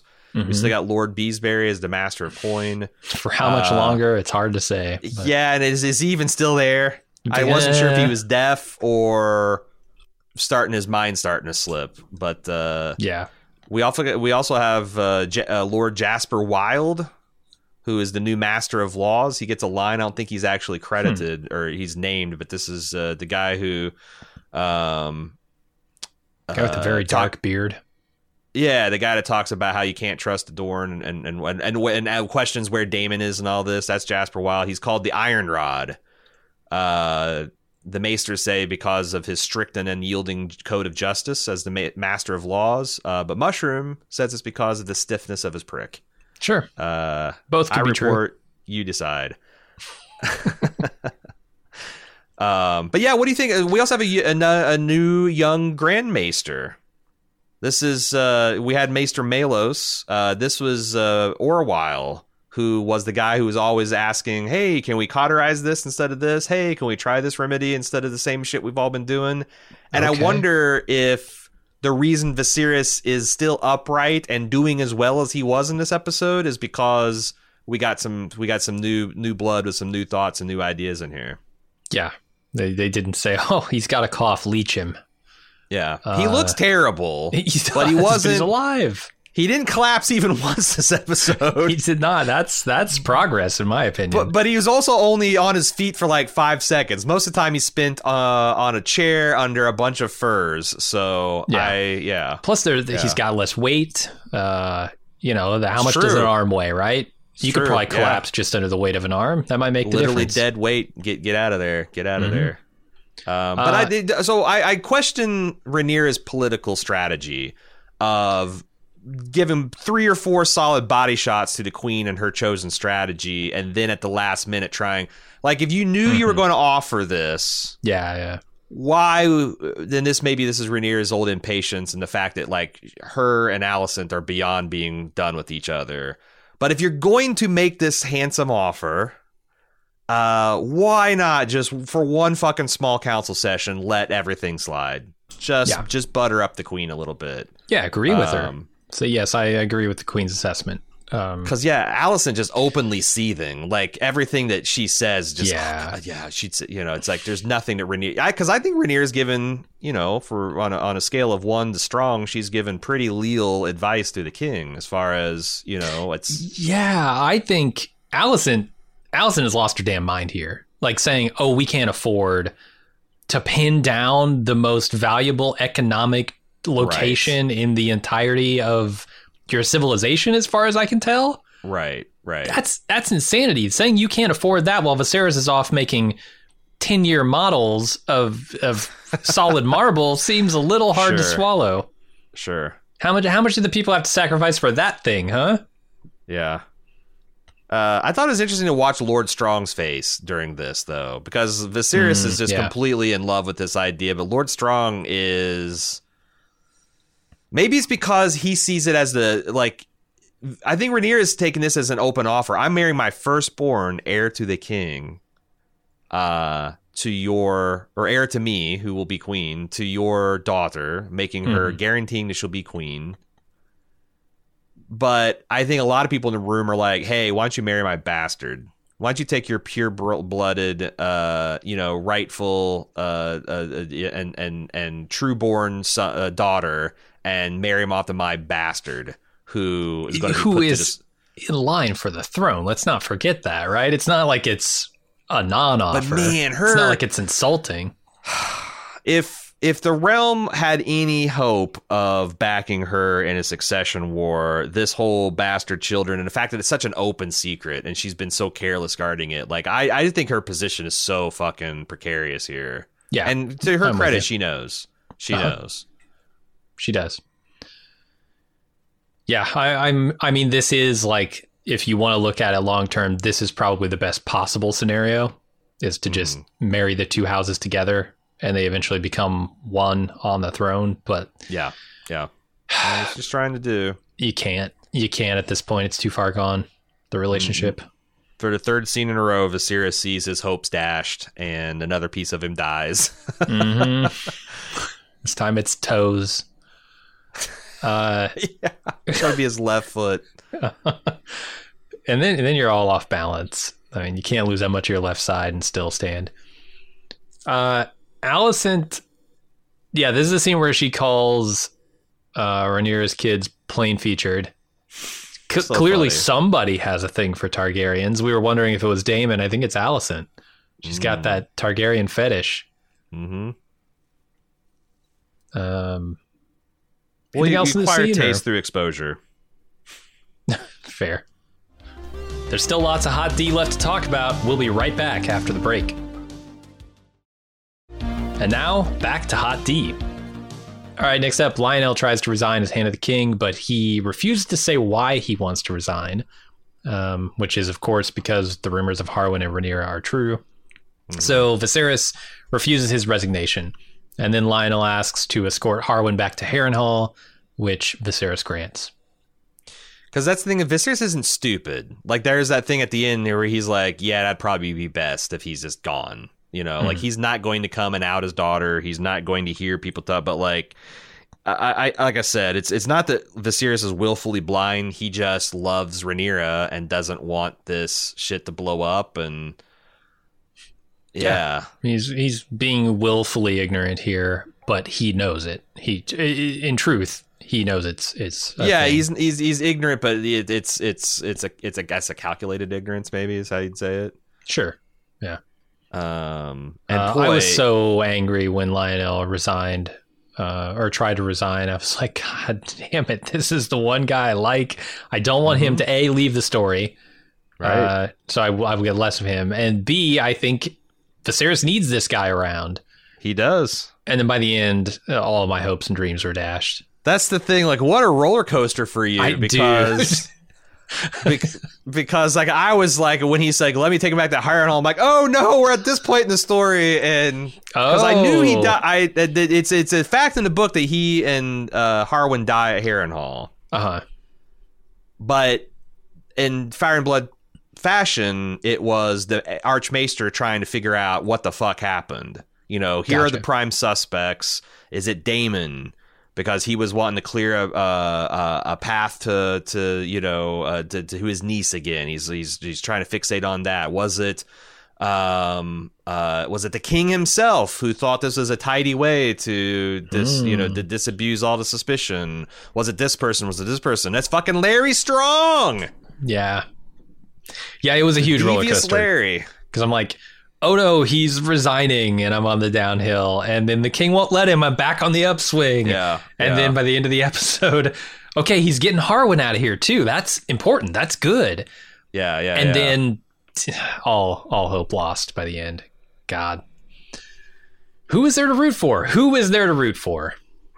Rhaenyra? I guess. Vhagar. I'm on Team Vhagar. You know? Sure. Yeah, I'm gonna just root for the dragons from now on. Can't go wrong rooting for dragons. They're good boys and girls, Jim, and they won't do us dirty, I'm sure. All right, Alicent meets privately with Larys Strong, where she tells him of her problems and laments that no one in King's Landing is taking my side. In all of King's Landing, is there no one to take my side? Which I like this line a lot, because this immediately calls back to where we left her as a kid, right? With Larry whispering in her ear and trying to prove that he is the ally that she needs when she was in another low moment after having just lost her father as Hand of the King. This is all calling back to that. And it's amazing to me that she's feeling yet again after 10 years that she still has no allies. Right. Yeah. And it also it's ironic she's saying it in the face of the man who is her one ally. Yeah, and it's also like they've shown that this has been a cozy relationship that's built up over the years. You know, they're having private dinners together. This was she's got Kristen Cole. She's got tons of allies. I don't know what she's talking about. Allies. She's got allies. This is very shades of Henry II. You know, the famous who will. Asking his lords rhetorically, who will rid me of this troublesome priest who is excommunicating all my favorite bishops and stuff? And then, surprise, 4 of his lords go and kill the dude. And but do you? I think Alicent this might be the last of her wretched naivete. But like, I thought that what Larry was right on, that she was asking him, make a move to get my father back into in King's Landing, because I gotta have somebody being leal to me. I viewed it more as her just venting. Really? But I'm not like, I don't think she was on board with burning 2 men to death and God knows how many servants. Like, I think that was, but like, I think that she was hoping that he would maneuver and maybe Yeah, I'm trying to say, what would he do? Like, reveal the secret of Harwin? No, because that would, I don't know. Maybe then it's just, I guess, like, then you just let the chips fall where they may. And how would Viserys, like Larry would do it in a way that is sneaky and wouldn't come back on her, probably. But yeah. Yeah, maybe. I don't know. I didn't read it as a request. I read it as a vent session. Like she did with Kristen, She's talking shit because she's frustrated. Man, I was really hoping that we would have a Larry and Harry brother show. Like we had with Tyrion and that's the thing, man. And Jaime, and now it's gone. Because like I said, as a big theory that Larys is behind the fire, but they'd shown them being pretty warm relationship, and yes, not like hating each other or anything. And so I'm like, oh well, then probably not. It's probably Daemon, probably that fucker. But now it's like, wow, they're really, really painting him dark. Like this monologue he gives at the end is psychotic. Yeah. Like, having people to love you is just a weakness. It's just an entanglement. It's better to be unencumbered so you could just take anyone out at any time, my queen. Mm-hmm. It's like a fucking threat on top of like, holy moly. He's like, I did everything that you want. And also, there's nobody I can't touch in this realm, including queens, maybe. He's got to realize, though, that she is his only path to power. Currently, right? He would have to set up something else to replace her if he were ever going to make a move. So again, this is not book speculation because I discounted the fact that he was that he was the culprit here. But I felt like at the end of that scene that he'd kind of trapped Alicent too, because he's got like he could make her complicit in this sin. That he's like, I was just doing what the queen wanted me to do. What loyal servant of the realm wouldn't do that? I even put my own father and brother to the sword. That's how loyal I am. And it would make her look real bad. And I think she realizes that calculus. So like, yes, he is her only path of power, but not only does she owe him something, but also I think she's afraid of him because he can. There's definitely an implied threat when he says, I feel certain you will reward me. Yeah, there's an implied threat in there. I do agree with that. We can talk about that more when we get there. I guess. Yeah, we kind of skipped ahead a bit. Yeah, just a little bit. Here's the other thing about this conversation that I found weird. It's when she tells him Larry that Lionel tried to resign, and Viserys said no, and Larys's response here is, his honor has always been a millstone around his esteemed neck. And I'm like, seriously, dude? He was the second most powerful person in the entire kingdom. He literally couldn't rise any higher than he did. And now suddenly his honor that got him there is a millstone around his neck? That's weird. Yeah. That's a weird way to look at it.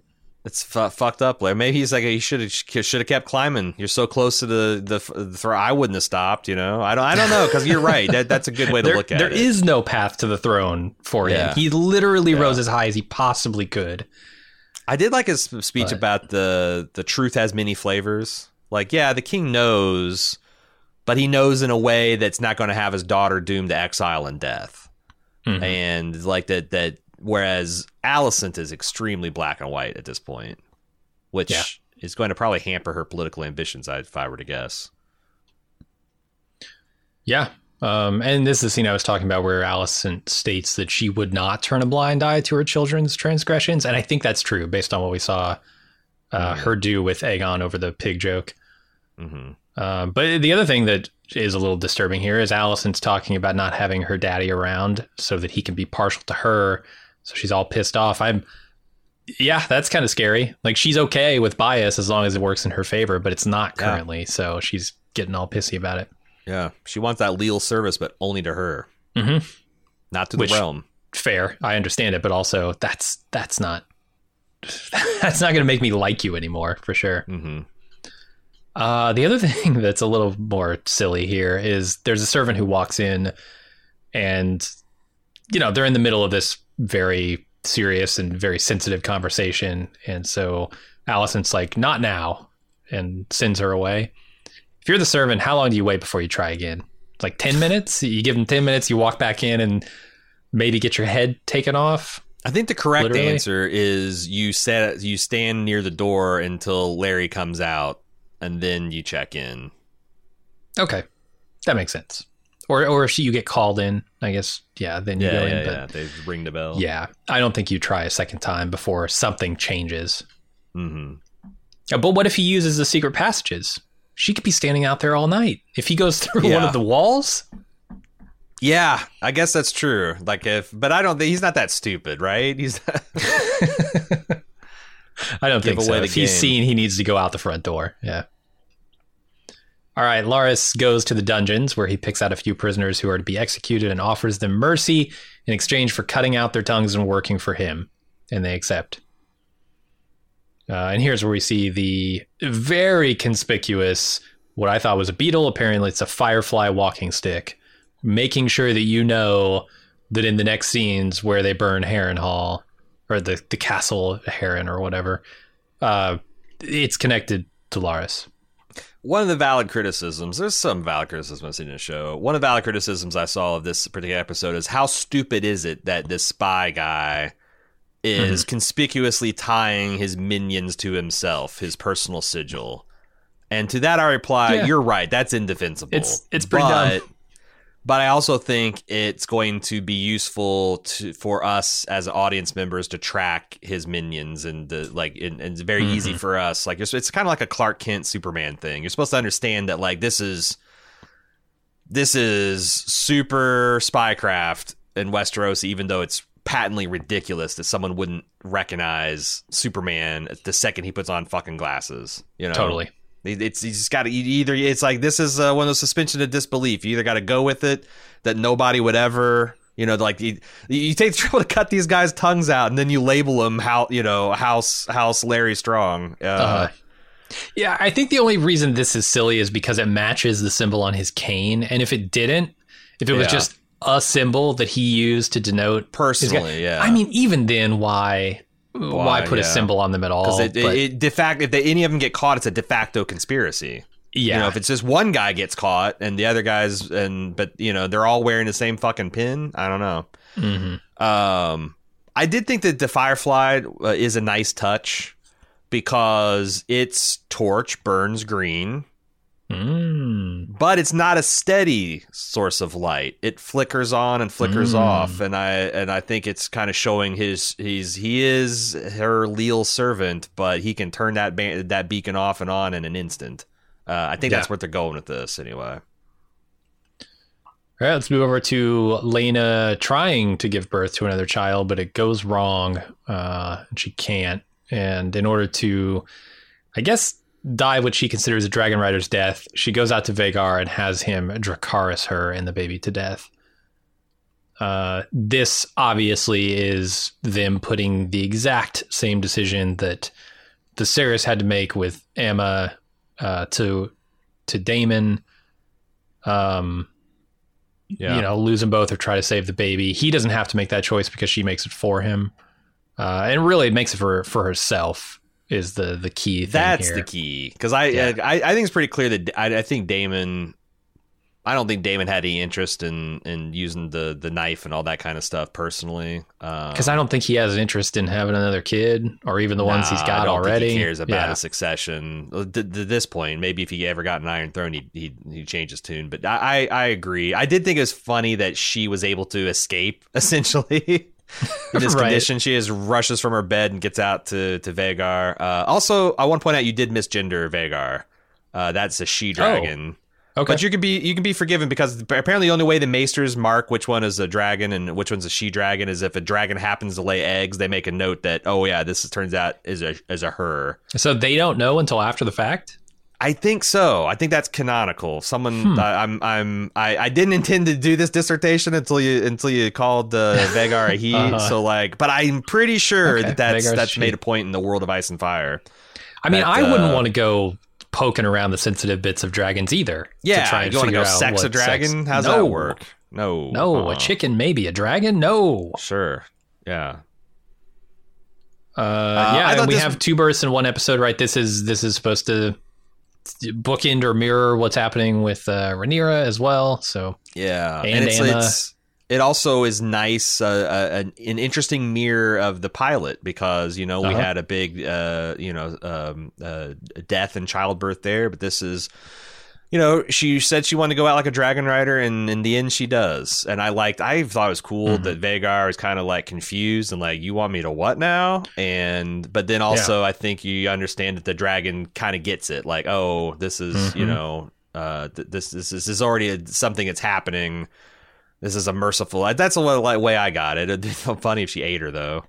But she didn't. She left her smoking corpse there, and so did Daemon. Daemon left her smoking corpse out there to be exposed as well. To be fair, it's hot. It's still very hot. It's true. That's dragon fire ashes, man. Yeah. But also Daemon, like, I think he was out there to stop her, because he acted shocked and saddened that. I think so. Like I said, there was a tenderness there when he said, "My poor brave girl," when he realized that this was going to be the end, and his shock and sorrow. I think he's, again, I don't think this is for show. I think he did love and admire Laena as much as he could in his damaged state.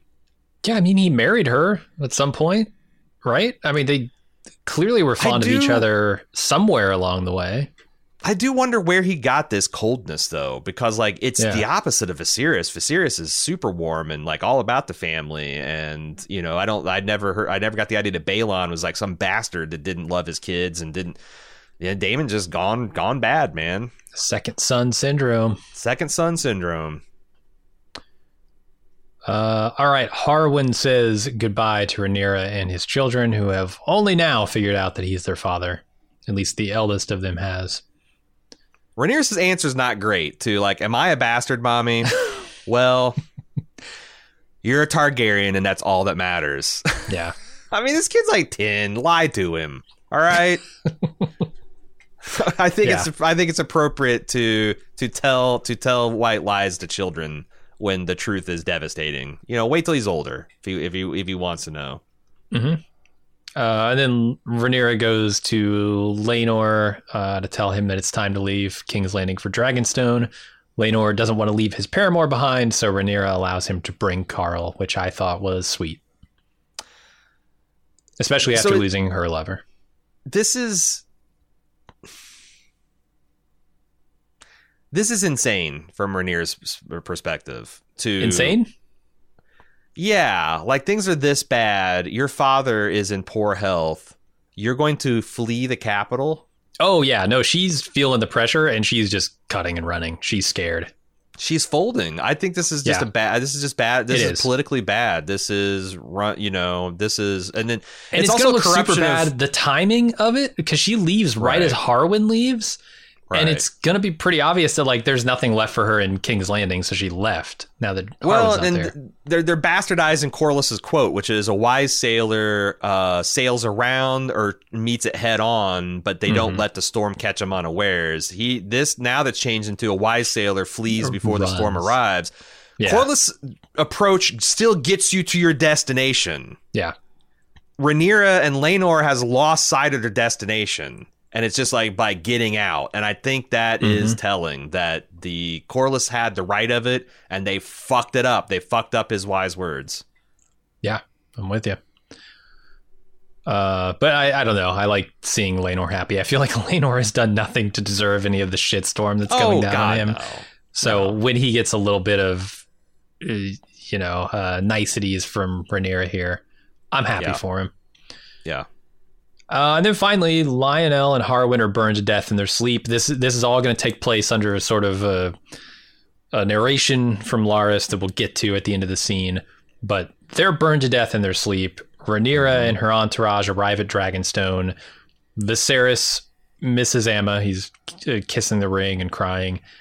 Daemon has no words for his children over their mother's death. But Larys has words about those children, about all children. He says... he also has some words about what happened to Harwin and Lionel, claiming that Alicent wished for their deaths and that she should write to her father now. A lot of stuff here. I was definitely wrong about Lionel maybe not dying in this. I assumed that there was some escape here for him because I don't know why they would have adjoining rooms, didn't have exits out. I don't think that's what we're supposed to understand happened. There was a fire in the hallway too. Just that they'd set that wing on fire and it'd gone, but like they were essentially barricaded in their rooms with no way out. They could jump out the window. Either way, they cart out 2 bodies conspicuously at the end of the scene that are definitely supposed to be Harwin and Lionel. So yeah, I thought so on the first night, but yeah. Plus, I also knew in the books that they both died in this fire. So. Fair, that helps. Yeah, but they can always pitch curveballs in this show. They don't always go right down the middle. Yeah, I think it's super interesting looking at how Rhaenyra approaches Dragonstone. You know, she's got her whole entourage here. She doesn't look happy about having this castle. She looks almost trepidatious about going in there. She should be. She's running away from the field of battle, and it's a mistake. Yeah, but you would show that by her looking longingly back at King's Landing, but arriving at the new destination and looking at it as if it's something to be feared, I think doesn't convey quite the same idea. This is more like there's an ominous quality to Dragonstone itself. But I could be wrong about that. Well, we'll see. Yeah. And then, boy, what do you say about Larys? Crazy fucker. He has no... I mean, if you can't count on... Like, again, there's no evidence that, like, Harwin bullied this guy or that Lionel thought he was a piece of shit because he had the club foot. Seemed like he was supported his son, got him a position in the Black Cells. I think you're supposed to understand that he's the, as I mentioned, the Lord High Confessor at this point. There's no evidence that there's any reason for him to hate his, like, you know, his brother and his father. And maybe he doesn't. Maybe he's just like a Dexter type, and he's just like, this is just, this is just, I'm essentially doing an Excel spreadsheet here. Yeah, and he's sacrificing a pawn to get get in position for the checkmate. Yeah, it's, whew. But he's not wired. There's not wired in any way that I could understand, and that's got to probably be scary to Alicent too, because Alicent is many things, but she is not a psychotic person. You know, doesn't seem like it. Yeah. Larys clearly helped these assassins get inside Harrenhal. Or the castle at Harren. Is that what it's called? It's Harrenhal. It's Harrenhal. I thought, okay, Harrenhal. It's Harren the Black's castle, also known as Harrenhal. Okay, cool. Yeah, he helped them get inside, but I guess how is the question? Secret tunnels? Because he wasn't there. He couldn't use his authority or familial connection to get him in, so he must have just. It does show that he has some pretty wide-ranging power too, maybe, or knowledge of Harrenhal, of his home, that he could have used to sneak them in. You're 100% right too. That is his home. He grew up there, so he knows it better than anybody. Yeah. So I don't know. I'm looking forward to seeing more of this, but God, there are not a lot of people to root for at this point. No. And one of them that I'm rooting for is clearly on death's door, Viserys. Yeah. Yeah, I wonder how many... You got any over-unders on how many episodes he makes it? What are we? 4 from the end? 7, 8, 9, 10? 4 more. 2 more. I think he's going to die in 2 episodes. I know that's... You would say 3 because the penultimate episode is always the one where shit goes wild, but I'm saying 2. Gonna surprise us. Yeah, it's I keep on readjusting where I think they're going to end the season at. But yeah, I don't know. It's I'm wondering if they will let him go all the way to the penultimate and just, you know, we're going to save all of the real dance until the next season. And the biggest question is, does Otto come back? Can Viserys welcome him back after this? Because Viserys, this is his hand. Like, Alicent has a lot of power and a lot of soft power, and even a lot of seems like a hard power at this point. But she can't make the king take him back his hand if he thinks he's full of shit. So we'll see. I'm wondering how much politics will be played there, and what the hand's demeanor is going to be now that he's been brought back. Is he going to be a little bit more? Because he was kind of toady before. Is he going to have a little bit more flexing, a little bit more swagger? And these circumstances are suspicious at best, right? Like, okay, I get it. Fires can just happen, but boy, this is the hand of the king. This is a direct attack on the king himself. If there's any suspicion that someone perpetrated this, I'm curious to see if there is going to be suspicion. Yeah, me too. I really want to know, is Viserys going to look at this event and say someone is coming at us? Yeah. Or is he just going to be like, well, fires happen. Yeah. Give me the next hand. Yeah, and I'm not sure would that be willful ignorance or would that be the skill of Larry the Strong, you know? Yeah. Good question. Anything else to talk about, Jim? No, I think that's about it. We're going to take a couple days off to let the feedback collect. If you'd like to send us your thoughts on this episode or anything really regarding the House of the Dragon, hotd@baldmove.com is where you want to send those emails. We'll be back Thursday to discuss all your thoughts, any additional thoughts we have, and also have a Maester's Corner where I think Anthony's going to talk about the view of blood and semen. He said, he texted me this morning. I'm like, okay, so it's essentially the Metallica load cover. Yes, correct. We're gonna be talking about that, and then I think I'm going to do a little bit of Dreamfire egg speculation in the Maester's Corner. So look forward to that. hotd@baldmove.com for the feedback. Follow us on Twitter, twitter.com/baldmove to keep up with all of our schedules and releases. And if you want to get this ad free, if you want to join in on our very fabulous Instant Talk live reaction podcast each Sunday after the episode, check out our support page, support.baldmove.com. Find out about joining the club. Until Thursday, I'm your host, Aaron. And I'm Jim. See ya.